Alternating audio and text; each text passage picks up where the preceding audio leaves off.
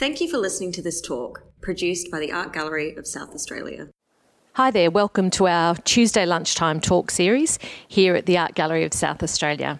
My name's Lisa Slade, I'm the Assistant Director here at the Art Gallery, and today I am delighted to be introducing the work and world of Tom Moore. We're going to hear from Tom in a moment, but before we do, I'd like to acknowledge that we meet on Kaurna country.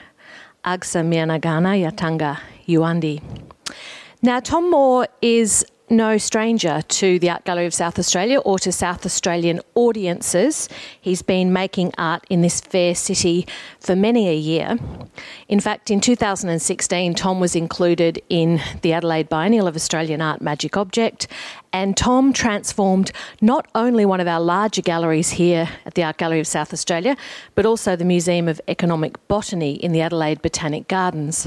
He transformed our space and that space into a menagerie, a celebration of glass blowing at its most fantastical. This project, called Tom Moore Selects, takes a slightly different approach. Last year, with the assistance of the Art Gallery's contemporary collectors, 4 works by Tom were acquired into the gallery's collection. Those 4 works, I think, represent the pinnacle of his practice to date. In fact, they were part of his PhD exhibition at the University of South Australia. And they're works that draw upon influences far and wide. In order to underscore or celebrate the conversations that those works are having with the world of art and the world of craft, we invited Tom in to look behind the curtain, if you like, to go into our gallery stores, to go into the collection and to select objects.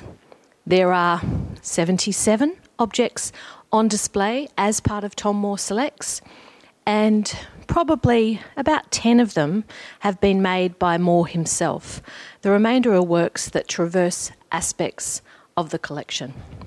I won't go on any further. I'm going to now hand over to Tom Moore. And I'd love Tom to talk us through the process of actually coming in and looking at the collection. I'd love to get into his mind to see what he was looking for when he came into the gallery stores. Welcome, Tom Moore. Thank you very much, Lisa. It's a pleasure to be here and to report on this project, which has been a very great pleasure from the very start. I was of course, thrilled that my work was going to be acquired by the Art Gallery of South Australia and that it is now on display. And the offer of being allowed to choose objects from the collection was also extremely interesting. I really wanted to know what there is in the collection that hasn't really been seen, because, of course, most major institutions have way more in their collection than they can ever possibly show at one time. And some of these objects that are in the collection have actually never been photographed, and so nobody really knew what they were. And some of the descriptions were quite brief, but I had an inkling about a couple of them.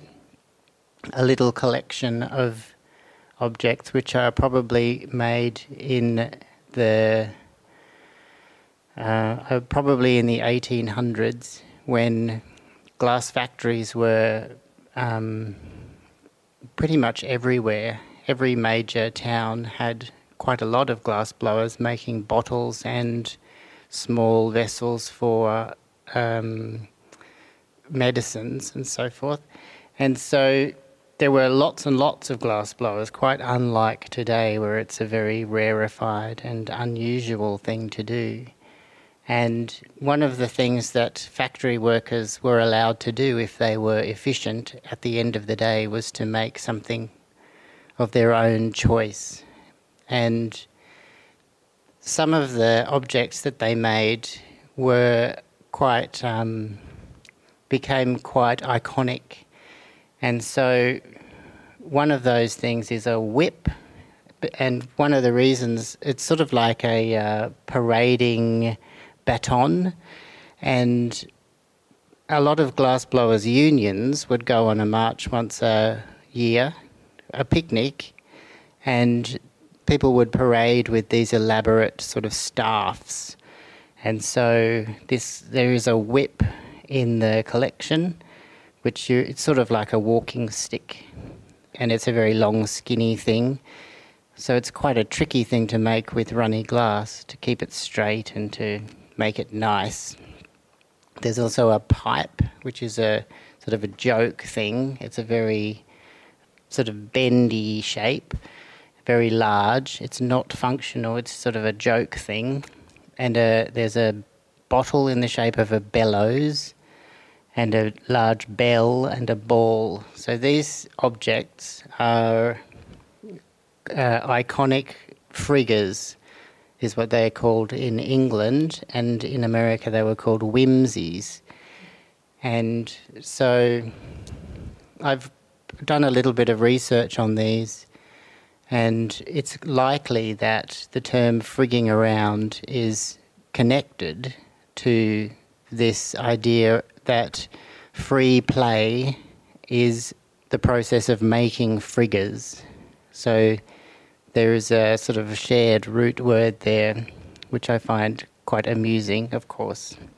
So I was really delighted to find this collection of objects which have never been shown before, and now they've been photographed, and so hopefully other people will find these interesting and that they might be connected with other scholarship on that topic. I think that given the way that the glass industry has changed so much, and that it is now so it's not exactly an industrial process anymore, the handmade glass process, although still in my own training the reason that I can make unusual things is that I have been trained as a vessel maker. So I've spent thousands of hours making bottles and bowls and jugs and vases. And so now I have a fairly good understanding of how the material works. And so I can kind of coax it into doing things that are less natural to it. But vessel making is really the kind of foundation on which I'm building, although this brings us to the other aspect of the collection, which is that I'm also extremely interested in representation of animals and plants and people and machines and other objects. And so one of the things that I'm keenly interested in is these strange vessels which are sort of peppered throughout the history of human culture, which combine a vessel and a representation of an animal or a plant. And in my own work, a combination of animal, plant and person is sort of my favourite thing. And so that theme talks a lot, or it harkens back to mythological metamorphosis. And so I'm very intrigued by the way that the observation of the natural world is translated into representation, and how it's mediated by whatever material is being used. Because hot glass is not really perfect material for making a perfect representation. It's not, you have to work it very quickly, and the longer you work it, in some ways the more detail you lose, as opposed to some other materials where you can just keep carving away and you can walk away and come back.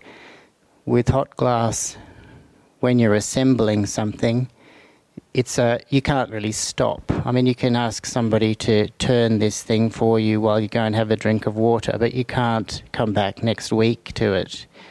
And so, and then the more times you reheat an object, the sort of more melty it will get. So anyway, the thing is, hot glass, when you're representing something with hot glass, it's quite clumsy generally. Like, it's very stylized, and you have to really know what you are trying to do before you start, because you don't have very long to do it.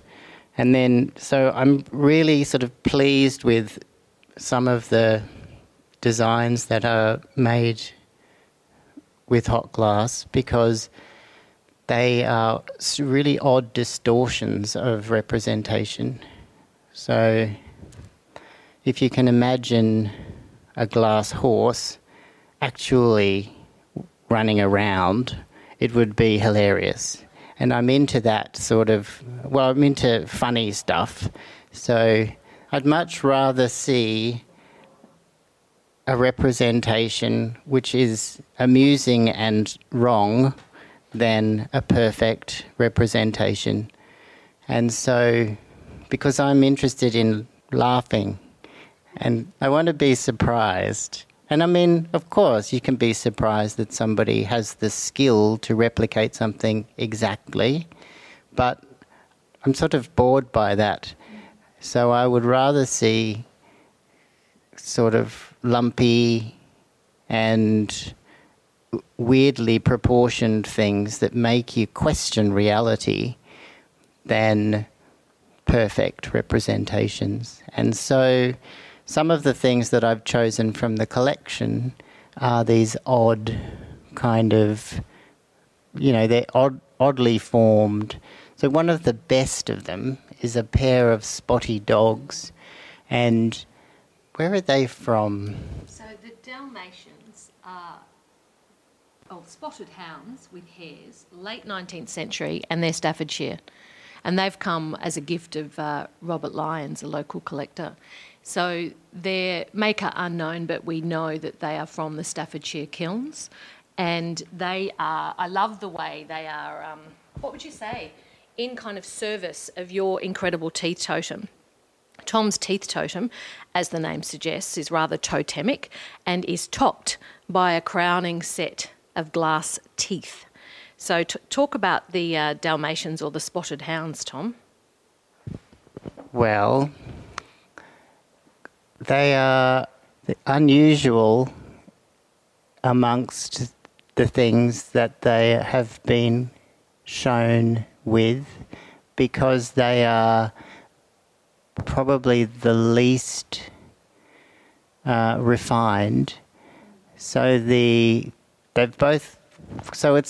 mirroring each other. It's basically one ornament and then its mirror image. So there are two of them.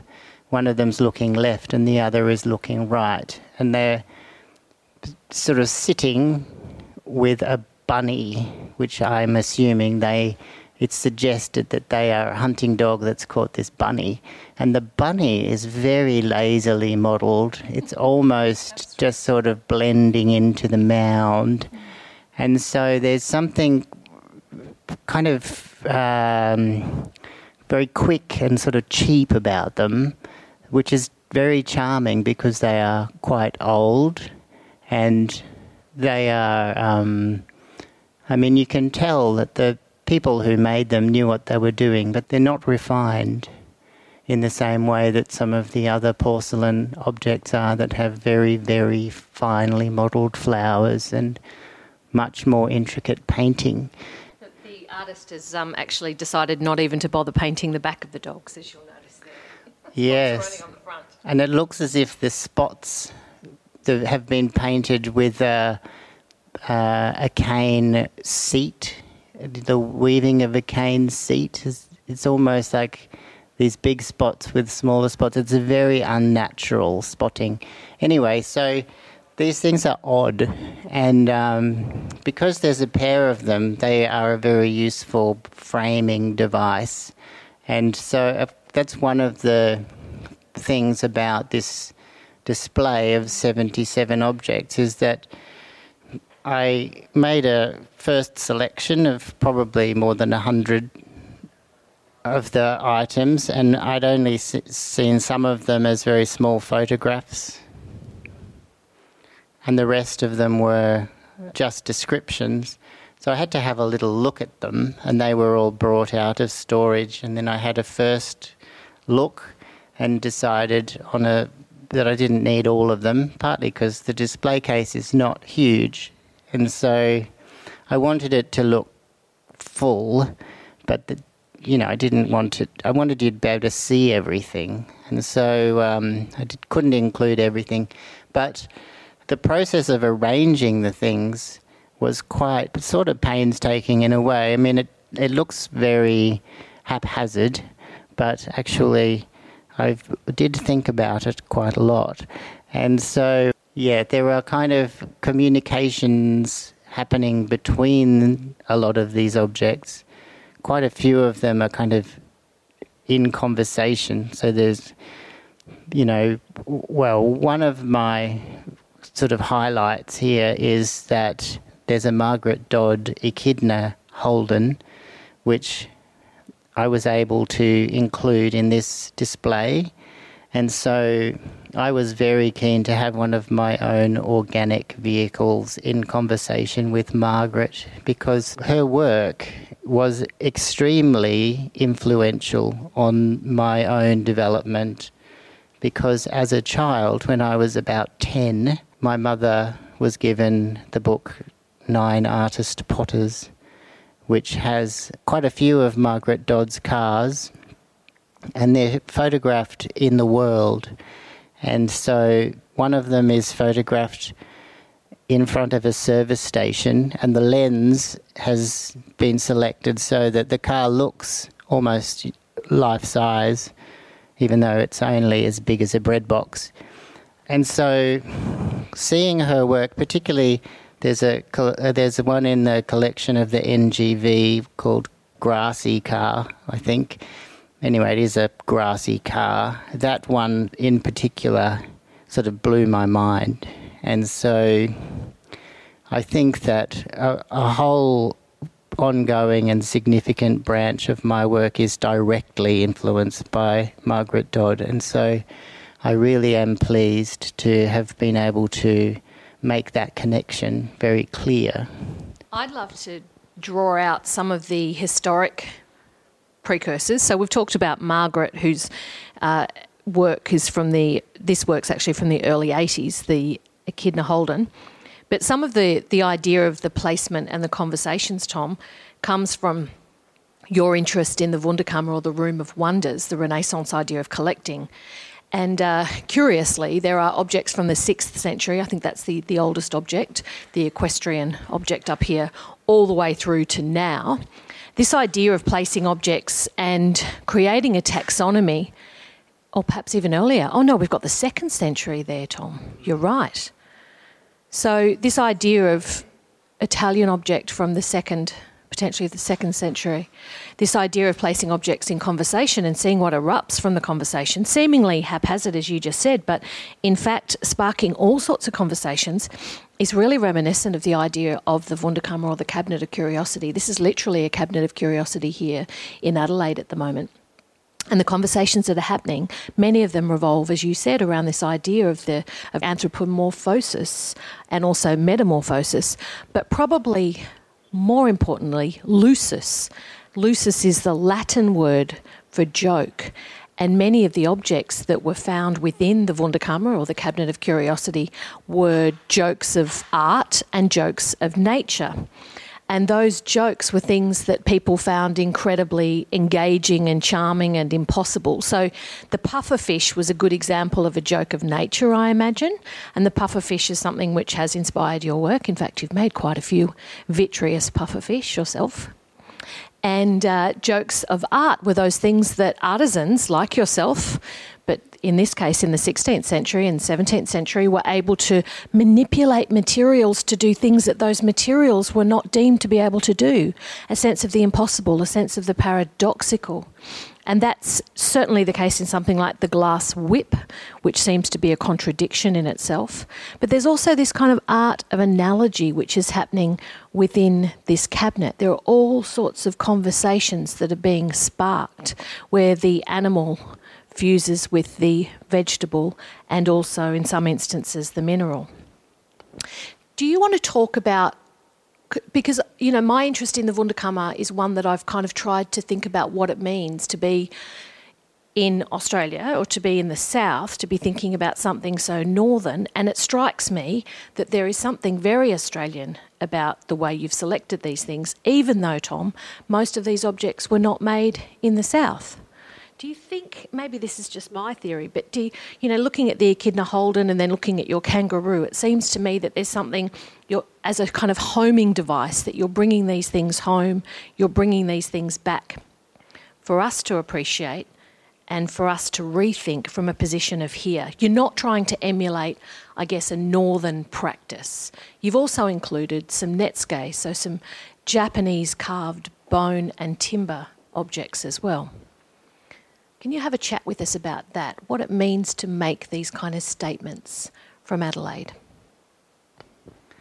Sure. So before I get to that Antipodean question, I'll just talk a little bit about why I like the Wunderkammer and what my relationship there is. Because, one of the major themes of the 2016 biennial was the Wunderkammer. And at that time I was at the beginning stages of my PhD.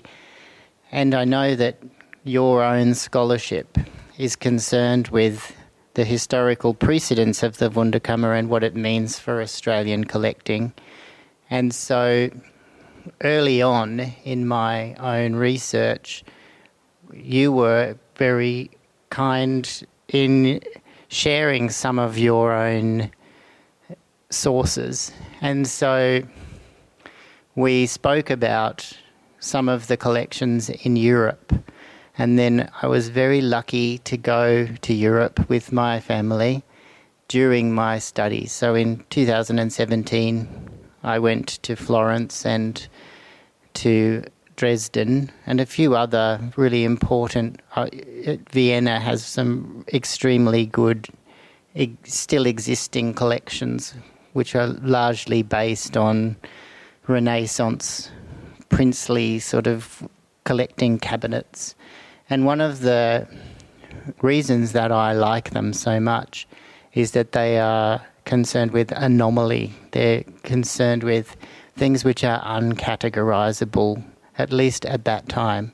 So one of the classic examples there is coral, which was deemed to be in between a plant and a mineral. And so it was sort of seen to be miraculous. And also it was assumed, because of that, to have a kind of mystical powers. And so coral was highly prized, and it was also very lucky to have it around. And so very lavish things were made with coral inclusions, along with, diamonds and gold and very precious gemstones. And one of the most sort of satisfying sculptures that was made in this way is a depiction of Daphne, which I've always, even though it's a sort of terrible story about Daphne trying to escape Apollo, the idea of her becoming a tree, I think, is actually very beautiful, even though I imagine sprouting leaves and branches is quite a painful thing. I sort of feel like trees are kind of noble, and so in some ways I think it's very powerful, profound and wonderful thing to be able to become a tree. And so anyway, so this is depicted by a German silversmith, and it's a weird sculpture because it's quite a realistic silver woman, and then these coral branches are kind of really clumsily attached. Like the transition is odd between the arm and the coral. There are much better depictions in marble of Daphne becoming a tree. But anyway, it's a theme which I'm very intrigued by, and I made a kind of a reinterpretation of coral Daphne, which is even more clumsy but I kind of designed it that way. And as I said before, hot glass is not inclined to be worked as a truly accurate representation, and I think some of the weird stylization is charming, and so it's sort of an intriguingly anomalous object, which is, talking about anomaly. So that's just one of the objects and sort of one of the reasons that I like the Wunderkammer. There's a very famous, the collection is being disbanded, but there's a very strong connection with this kind of collecting and the Medici family in Florence. And that's interesting to me because they also had a glass studio, and they had designers making amusing glass objects.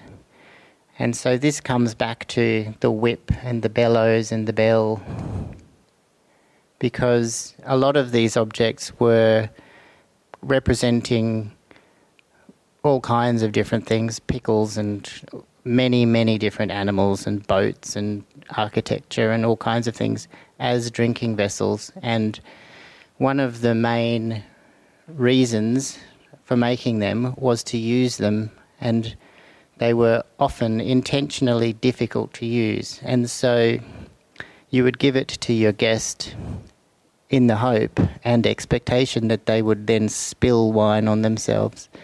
And this was great, the cause of great hilarity.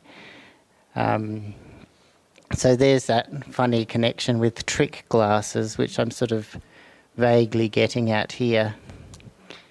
Coming back to your question, I haven't actually got an answer for you about how the Wunderkammer works within Australia, except, yes, we do. So there is a funny, early European travellers to Australia were extremely bemused by the Australian animals that they encountered, because they hadn't seen anything quite like them. And there was an understanding that, or there was a sort of hypothesis that the other side of the world was somehow a very inverted state of being. And one very clear example there was the black swan, which had never been seen before. And, they would have assumed, I guess, that all swans were white before they came and found a black swan. And then so everything is sort of thrown into question, all the assumptions. And so when they saw a kangaroo, especially when they started to draw a kangaroo, the early depictions look like greyhounds, so quite a lot like greyhounds. I think that what that does, viewing the very earliest depictions of Australian animals, caused me to think about how preconceptions influence how we see and represent things. I think that what you're used to influences how you see the world in a weird sort of way. And I find that really interesting. Yeah. So one of the odd things that I imagined for myself was that I had come from a planet entirely made of glass, and that I was encountering the world, the actual physical world, from a perspective of somebody who could only think about forms as if they'd been made of glass. And so trying to think about what a kangaroo, how to represent a kangaroo, if all you could, your visual vocabulary was entirely made of the formal history of glass, is an interesting sort of thought experiment. I love the idea of your own world of glass, and that makes me think about the frog, because this kind of amphibious obsession that is on the bottom shelf is a distinctive moment, I think. So you've got this idea, for those people listening who can't see the display, you've got this idea of a panoply of objects from everywhere. And then all of a sudden you've got this moment of focus that happens on the very bottom shelf with a selection of frogs. And Tom, you've made one of them in response.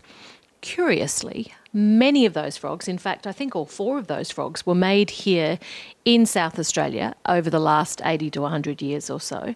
And they are all kind of charming, some of them perhaps less precise, less ornate than others.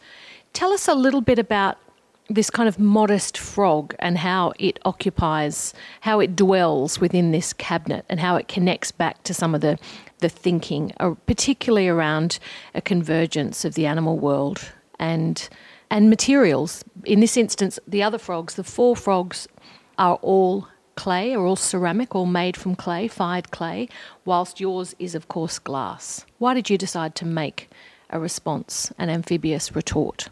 Well, I fear that you think that I am more calculating than I actually am. I don't quite know why, but Rebecca Evans seemed very keen to show me this collection of frogs, and I think the reason is that they haven't been shown before.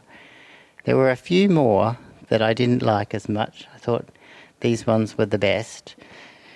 And so I do think that they're very quirky, and it's one of the sort of clearer examples of the differences in representation, because they're all the same animal and they're really different. And so that's satisfying to me. And the glass frog that I made, I didn't make it in response to these. It's very old. But, and so I was still already riffing on this idea of transformation and metamorphosis from 20 years ago. And so the frog, this was made for an exhibition, and I made a life cycle of the frog from a tadpole, actually from frog spawn, which I think is really intriguing visually. The black dot within a clear sort of vessel, and then a clump of those eggs. And very, I guess the frog feels like a very apt animal to make the life cycle in glass, because frog spawn is transparent, and then tadpoles are really glassy. Their tails are transparent. And then frogs, this one has boots and gloves. It has sort of Cuban heel cowboy boots or something, I don't know. So it's got these sort of fishnet stockings. It's definitely quite kinky, and it's got silver leaf. It's quite metallic, and it's got a creepy smile. It's quite an odd object. And so, and then the next part of the life cycle was that it was becoming a kind of motorbike. So it was holding a wheel, and it was a trike. I don't know if it was motorised, but it had 3 wheels. And so it was a sort of response to the climate crisis as well, because frogs are seen as a kind of canary in the coal mine, and frog population is one of the indicators.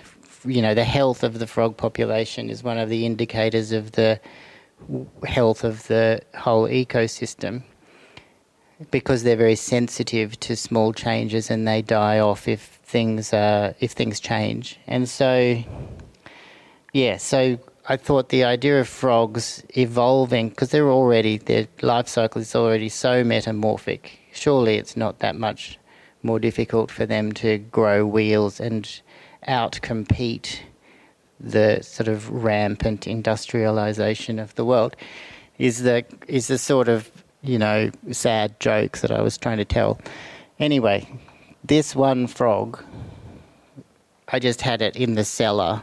And so when I saw Rebecca's suggestion to put the frogs in, I thought, well, this is how I can resolve putting the frogs in.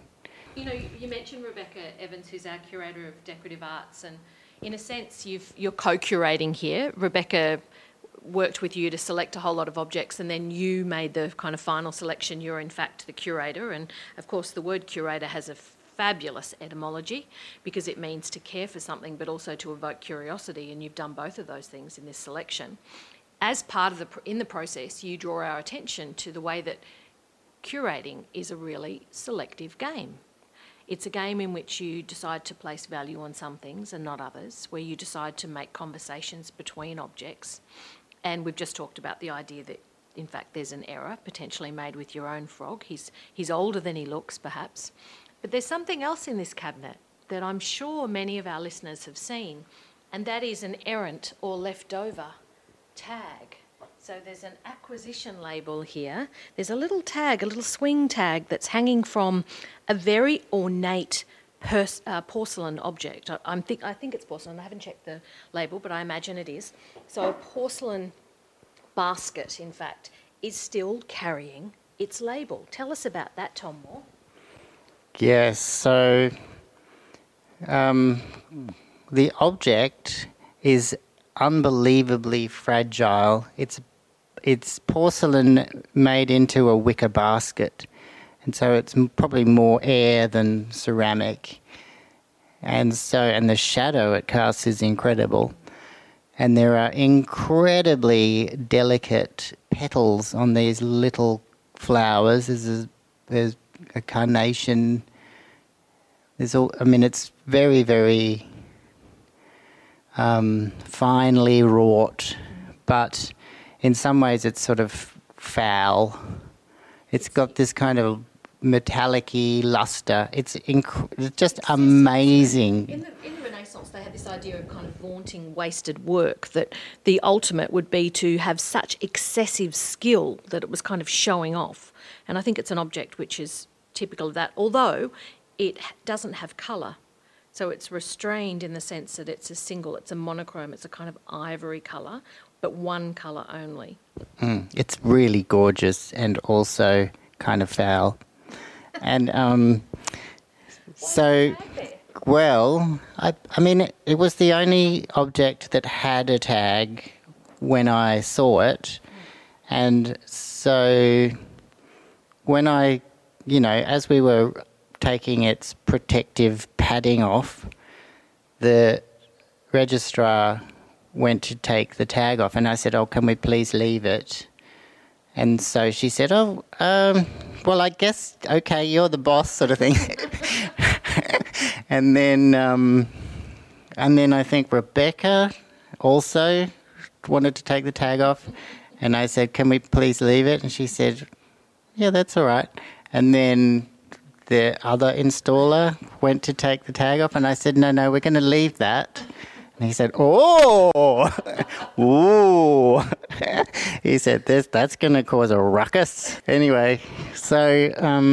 I love the way it disturbs the kind of perfection of the museum, that visitors will come, and this basket is on quite a low shelf, so children will see this basket very easily. It's only about a metre up from the ground, and they'll see that basket and see the tag. And I love the idea that you are troubling, it's a very gentle intervention, but you are troubling the museum, and you're asking people to think about how we classify things, how we value them, and also how we display them.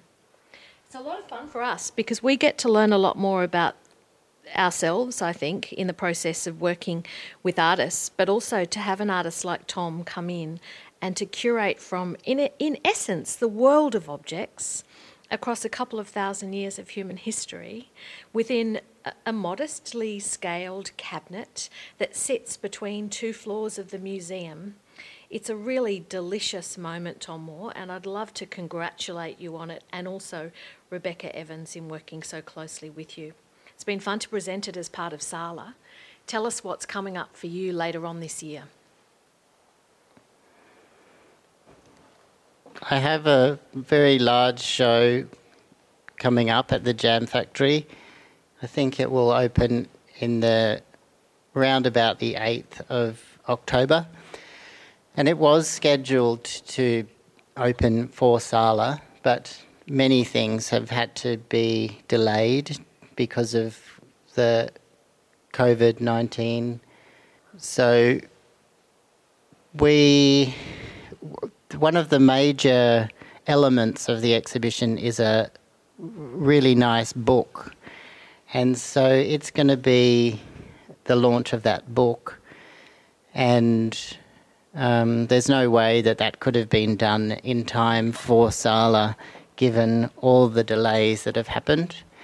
And the Jam Factory have really been generous in the way that they are.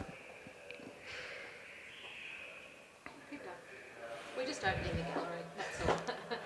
Maybe tell the listeners what the noise is, because it's kind of interesting. We've been having this conversation before the gallery opened, and so now it's 10 o'clock, and people are welcome to come and have a look now. And I hope you do come and have a look at this display. And the other SALA programming is fantastic. Coming back to the show that's coming up at the Jam Factory in October, we're planning to make quite an immersive and interesting display. The Jam is building a lot of odd sort of furniture for me, and it should be something to see. And a lot of the work is the result of that PhD research. And so, I think it's... Oh, and one of the really nice things about the show is that it will tour for a few years to many regional galleries around Australia. So please come and see it. Thank you so much, Tom. That's been wonderful to talk this morning. I'm going to give our listeners a little bit of homework and a bit of a challenge. I think we can all curate our own worlds with curiosity and care. So your homework after this lunchtime talk is to go into your own collections and to arrange them in a new way, a way that enables you to see them differently and perhaps value them differently. Thank you so much once again to Tom for taking the time to select from the collection and to present it here so marvellously at the Art Gallery of South Australia. Join us next week for our next lunchtime talk. Thank you, everyone. Bye-bye.